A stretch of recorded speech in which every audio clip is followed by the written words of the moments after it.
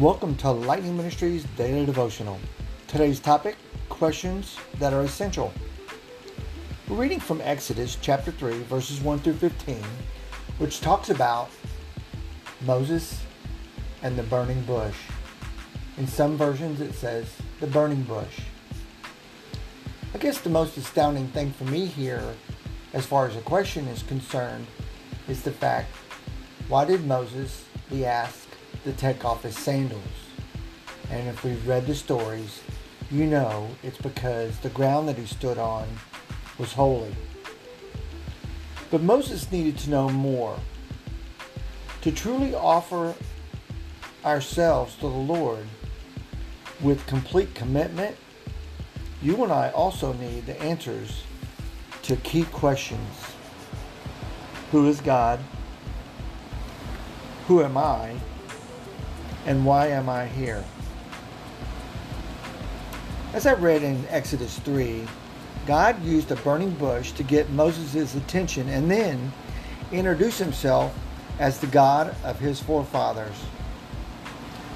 Here, the Lord reiterated his identity 4 times in this short passage. God knew that Moses couldn't even take his first step of faith until he knew the one whom he was speaking. Now, likewise, you and I cannot wholly give ourselves over to God until you and I first come to know him in his Son, Jesus Christ. I realize that Moses knew that God was, and his next question established a sharp contrast. He said in verse 11, okay, I know that who you are, but who am I? Why would we ask that question? Isn't it wonderful that the Lord answered Moses' question with a promise? In verse 12 he says, or should he have said, Essential's reply was, I will tell you who you are. You are the one whom I am with. Look, my friends, there's only one reason why we are alive today. If you read the passage in Matthew 5:16 or Romans 15:5 and 6, or even Corinthians 6:19-20, and I'll go on to put one more, 1 Peter chapter 2, verse 12, it makes it perfectly clear that our job is to bring glory and honor to God by the way you and I live and the way that we speak and the way that we love each other. Now, there's a foundation here. Knowing these truths will re-energize and renew our commitment to the Lord himself.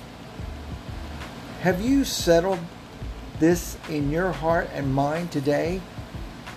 If you haven't, I challenge you to go as Moses did and ask, who am I? And why am I here?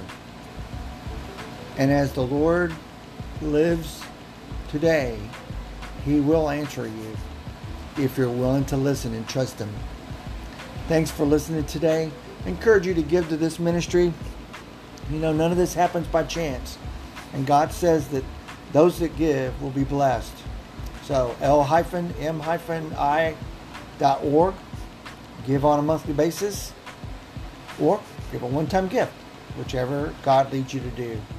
Thank you so much for taking this opportunity to listen to us, to listen to what God has to say, and may God's anointing hand be upon you now. In Jesus' name, amen.